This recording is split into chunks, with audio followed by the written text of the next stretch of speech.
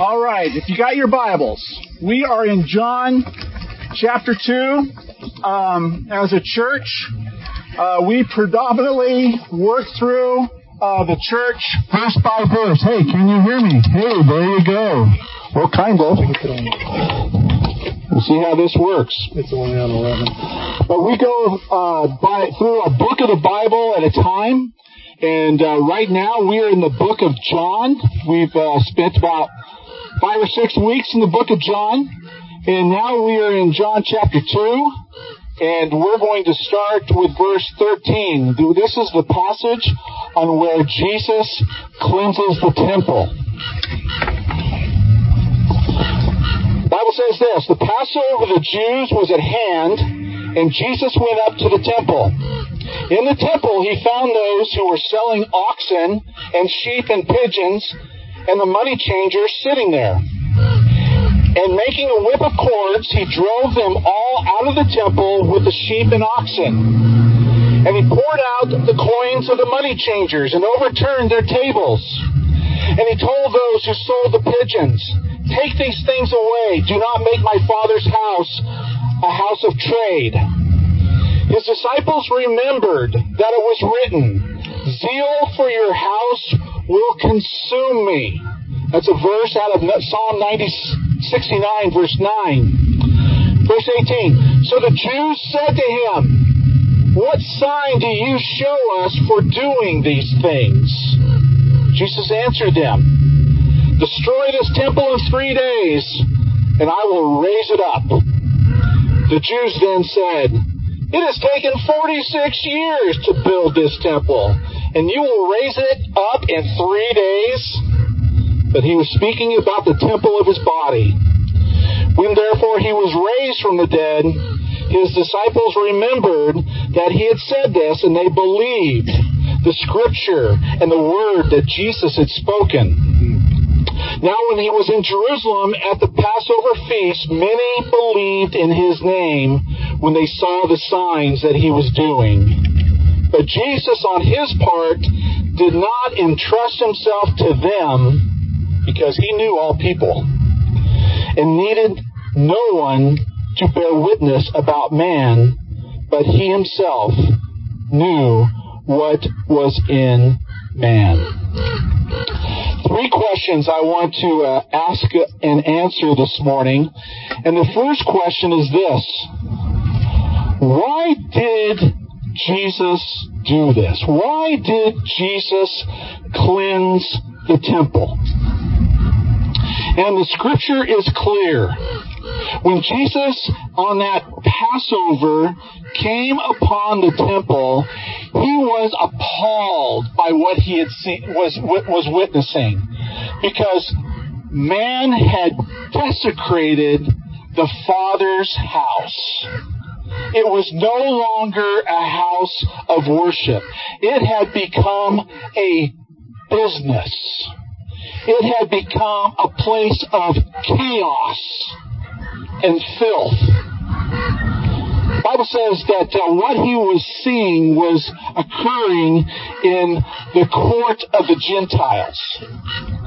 Now, God never intended for the court of the Gentiles to become a cattle ranch. But that's what had happened. It had become a place of convenience where people from all over the region, all over the world at that time, the Jews would come to Jerusalem bringing their sacrifice and offering it before God at the Passover season. But instead of the temple leaders allowing people to bring their own sacrifices, some of these sacrifices were pretty pathetic. They were imperfect. They were unacceptable. Or they had come a long ways, and so, these things were worn out. And so the temple leaders decided, well, we'll provide sacrifices, good sacrifices, that people can purchase. And what used to be off of temple grounds had come to be become a matter of convenience, and this business operation, instead of being off of temple grounds, began to occur in the court of the Gentiles. And so the court of the Gentiles, which should have been a place of prayer, a place of serenity, a place of conversation where people could talk about God, had now become a place of chaos. And when you think of the court of the Gentiles is about 14 acres. It is a large piece of property. And so you can fit, as many as 75,000 people into the court of the Gentiles. There probably wasn't that many, but when you add a cattle ranch and when you allow for a money exchange system, you can imagine what this place has become. It's a place of chaos. It's a place of filth. It's a place of price gouging. And Jesus is seeing all of this, and he is appalled. And the reason why he's appalled is because this is his Father's house. Right. This is his house.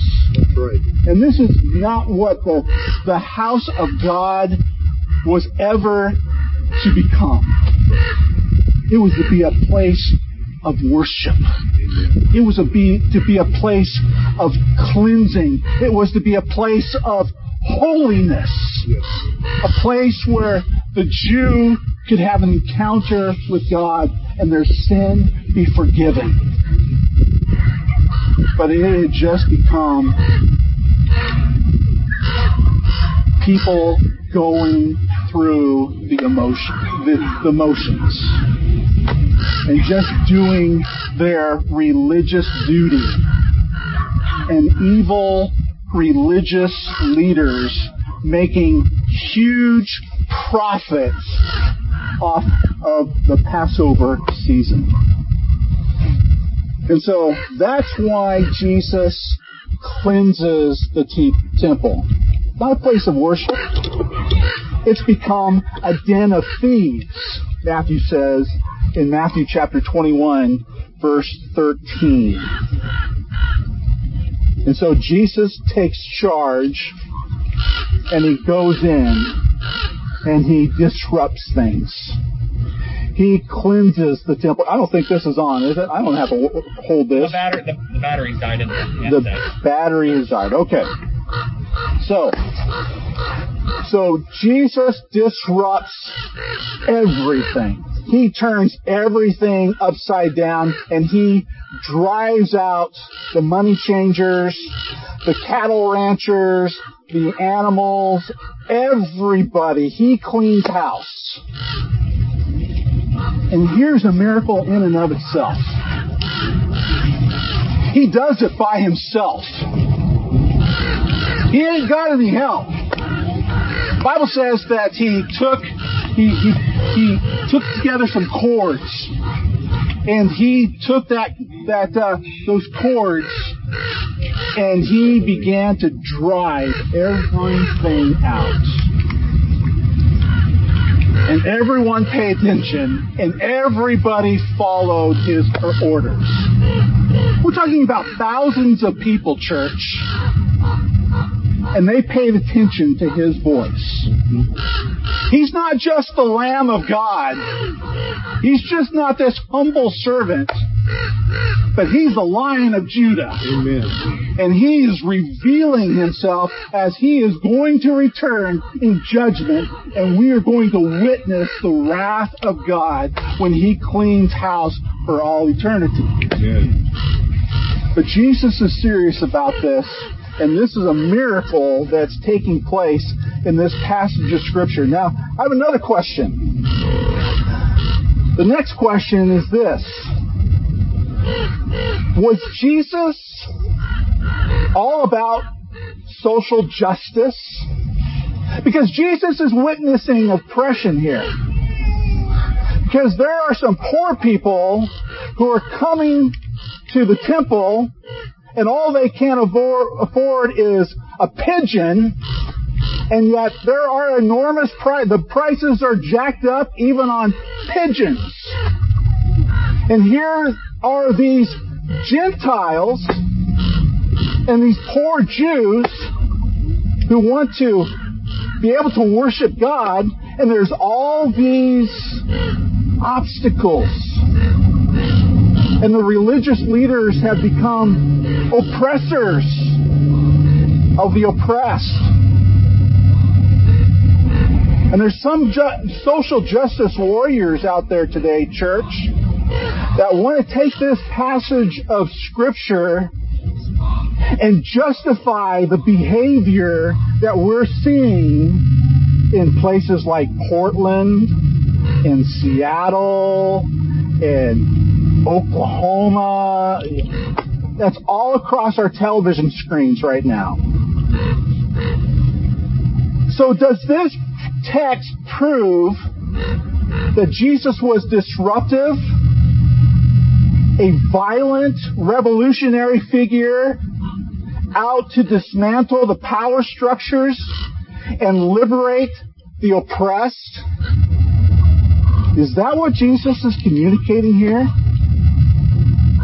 I want to tell you today, as your pastor, absolutely not.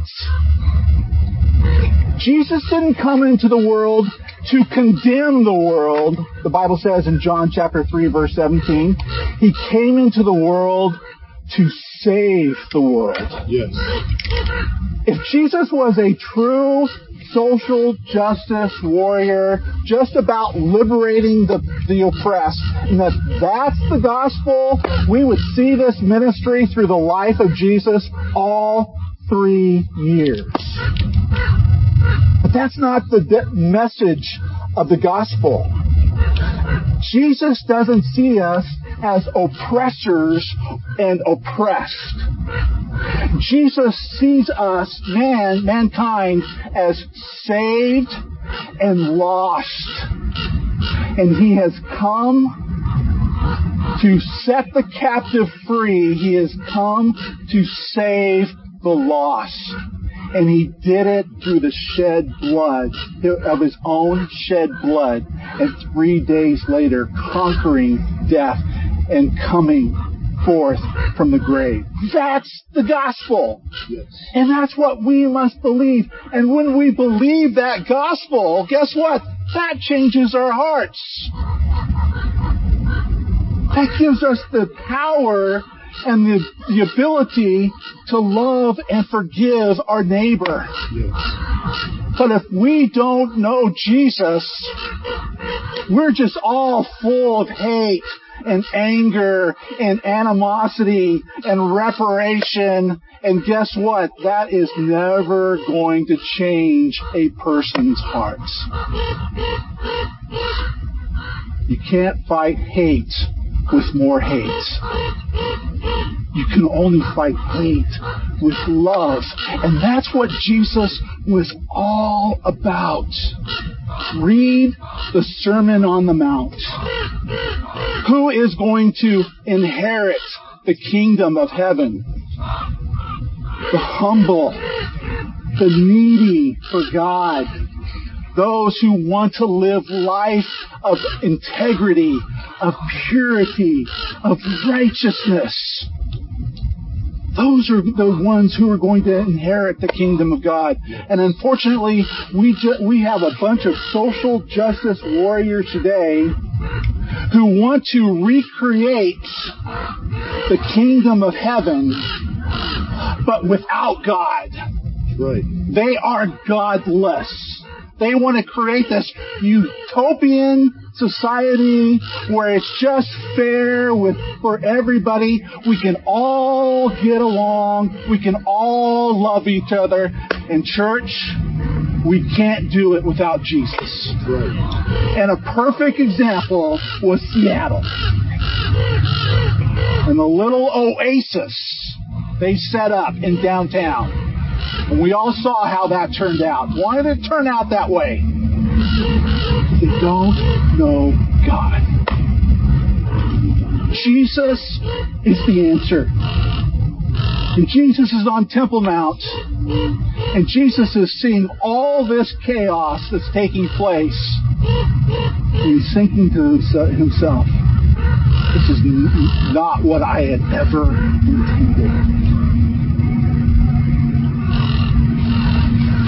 Jesus was about the gospel. And so the third question, my last question, is why is this story here? Now, this is pretty unusual that this temple cleansing story is in John chapter 2. If you read the other Gospels, the synoptic Gospels that are very similar in Jesus' ministry and conveying to us all that Jesus did, John puts this cleansing temple story in John chapter 2 at the beginning of his ministry. Now, commentaries, theologians, they're kind of divided on this subject. You know, some believe that there were two cleansing stories. One at the beginning of Jesus' ministry that John records, and then the second cleansing story that the other three gospel accounts talk about. And you can make a case for two cleansing stories. You can make a case for one cleansing story. I like what Arthur Pink talks about in his commentary in relationship to this passage of Scripture. When we look at the Gospel of John, John is focused on the theological meaning of Jesus' ministry. The other three Gospels describe the events.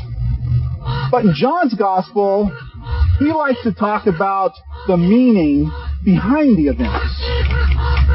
And as we have opened up John's Gospel and started with chapter 1, we see in chapter 1 that the spiritual leaders, when Jesus came, they were blind spiritually. In fact, John the Baptist says in John chapter 1, verse 26, as he's talking to the leaders, you have no idea who stands before you.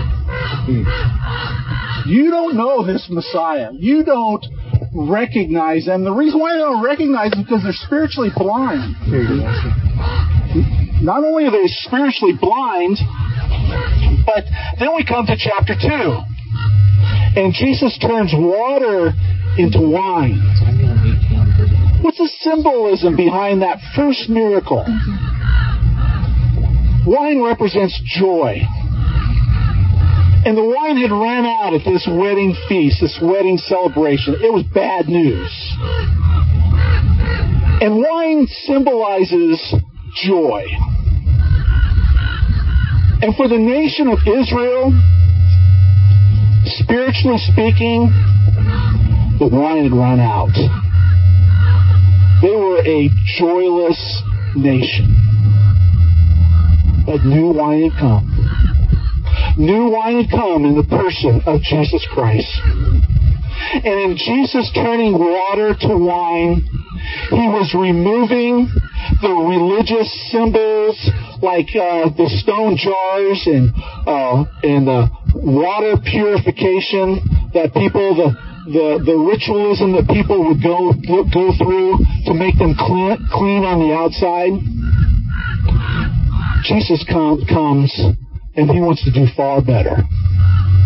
He wants to take those stone jars of water purification and He's going to turn them into maybe 150 gallons of pure, the best wine that man has ever tasted. And what Jesus is describing here is His sacrificial death that He's going to go through for our eternal cleansing. And when we experience this eternal cleansing, when we believe in His sacrifice, that His blood covers all of our sin, guess what, church? We find joy that's going to be everlasting. An eternal joy that will never run dry. So that's what Jesus is conveying in the first miracle, is that the joy of Israel has run dry, but new wine has come. And then this story of the cleansing of the temple, Jesus is describing the empty spiritual life of Israel. I mean, the temple was the center of Israel's worship. It was the focus of God dwelling with man, God dwelling in the center of Israel. There was no other nation on earth who could say that about their people. It was only God who dwelt with Israel. But look what they had turned it into. A pigsty. They were going through the motions. They were profiting off of their religion. They had desecrated God's house. And that's what Israel had become. A people of spiritual emptiness. There's no mystery. There's no holiness. There's no heart. They don't even realize that the true temple, the living God, is in their very presence. And He turns everything upside down because He tries to get their attention. And He still doesn't have their attention. They ask Him the question, who do you think you are? What gives you the right to do what you're doing? Show us a sign. And He knows that even if He were to perform a miracle in their very presence, He knows what's in their hearts. And they won't believe. And so He talks to them in spiritual language that they're not going to comprehend. And He says, tear down this temple, and in 3 days I will raise it up again. And they think He's talking materially. You're going to tear down this temple? We've been working on this temple for the last 46 years. We're still not done. We've got 30 years left to go. And you think you're going to rebuild it in 3 days if it's torn down? Who do you think you are? And they're just thinking in natural, material terms, because that's where their heart is. Jesus is speaking spiritually. That's body. This body is going to be destroyed. But in 3 days, I'm going to raise it up again. Amen. Jesus is the true temple. And church, when we know this, when we believe this with our life, there were people in this passage of Scripture, boy, they believed Jesus, but they just believed Jesus intellectually. They just believed what they had seen Jesus do. They didn't believe Him with their whole heart and their life. But when we believe this Jesus, there's a mystery. There's a reverence. There's a longing to be in the house of God and with God's people. And when we come together for worship, We're not going through the motions. It's not just a routine thing. It's not just putting my time in for God, giving a tithe of my time back to God. No, there's a longing. And when we don't have that opportunity, we miss it. We long for it. And so that brings me to my last question. Does this kind of sound familiar? Look where we're at today. Let's look at our circumstances from a theological perspective for a moment. Why are we out here in the park? Is it because of the coronavirus? Is it because of Gavin Newsom? Or is it because Jesus is trying to turn some things upside down right now? Yeah. Because as a church, I'm talking about us. I'm talking about churches across the country right now. We can't go back inside buildings. I think Jesus has turned things upside down. I don't think we can blame this on Gavin Newsom. I don't believe we can blame it on the coronavirus. Jesus has turned our spiritual tables upside down. He's cleaning house. Yes. And you know what, church? The sad part is, a lot of Christians don't care. Yeah. I think there's a lot of believers that Jesus talks about in verse 23 who think they're Christians, but they don't know if they're going to come back to church. And it's not really a big deal. You know why? Because we can get church on television. We can get church on the internet.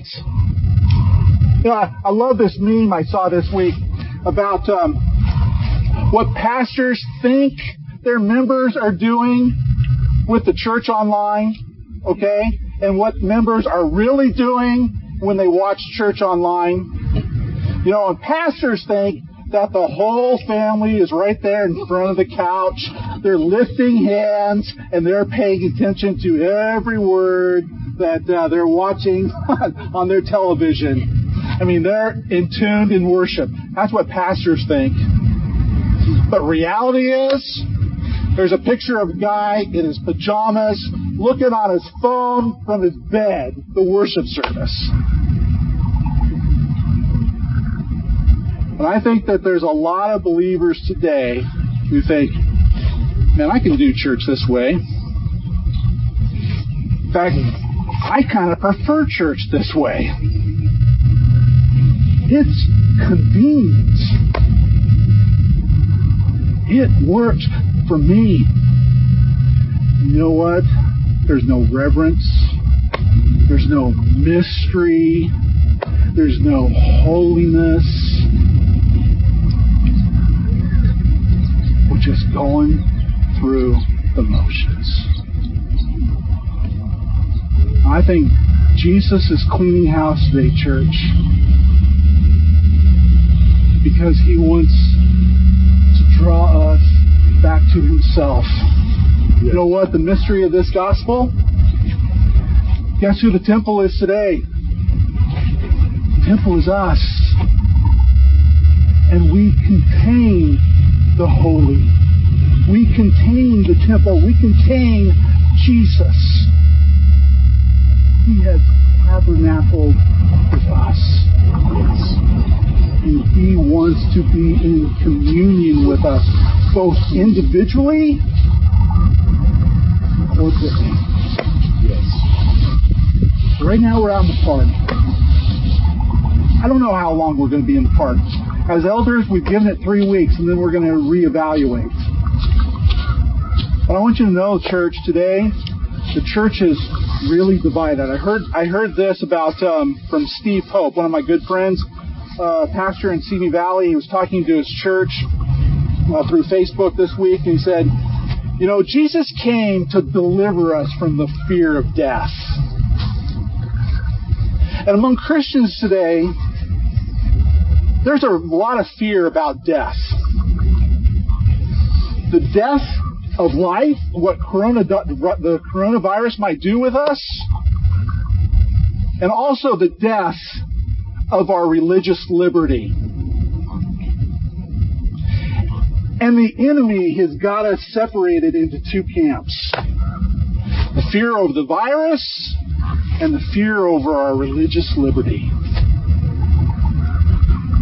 Church, you know what's going to bring us back together and bring us to Him?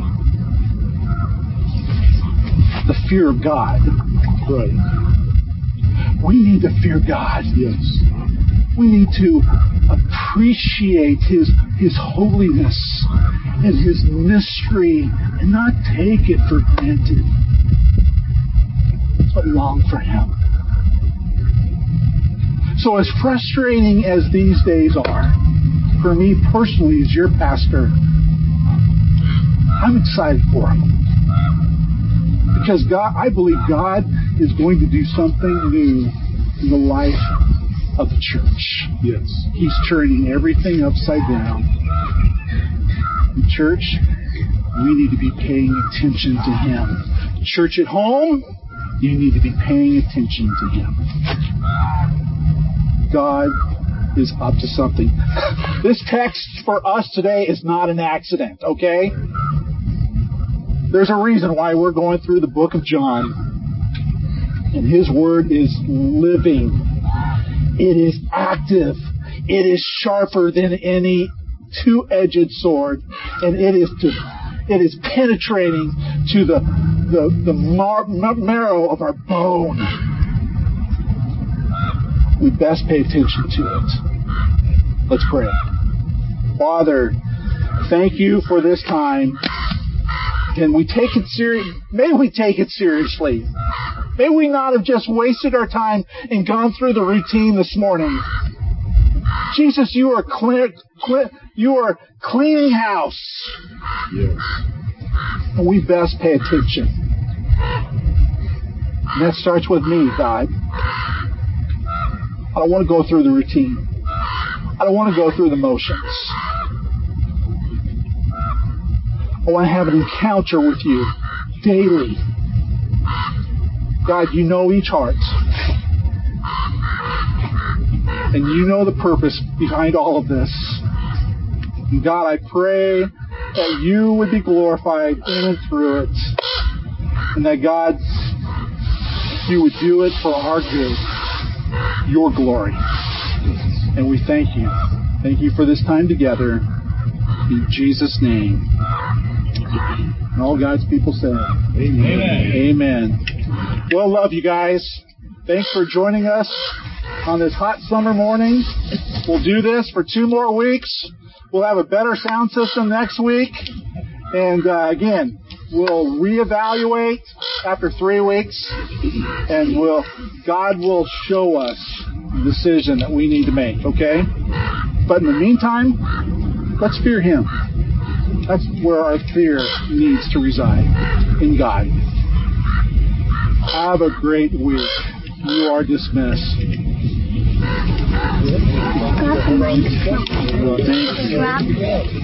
Grab.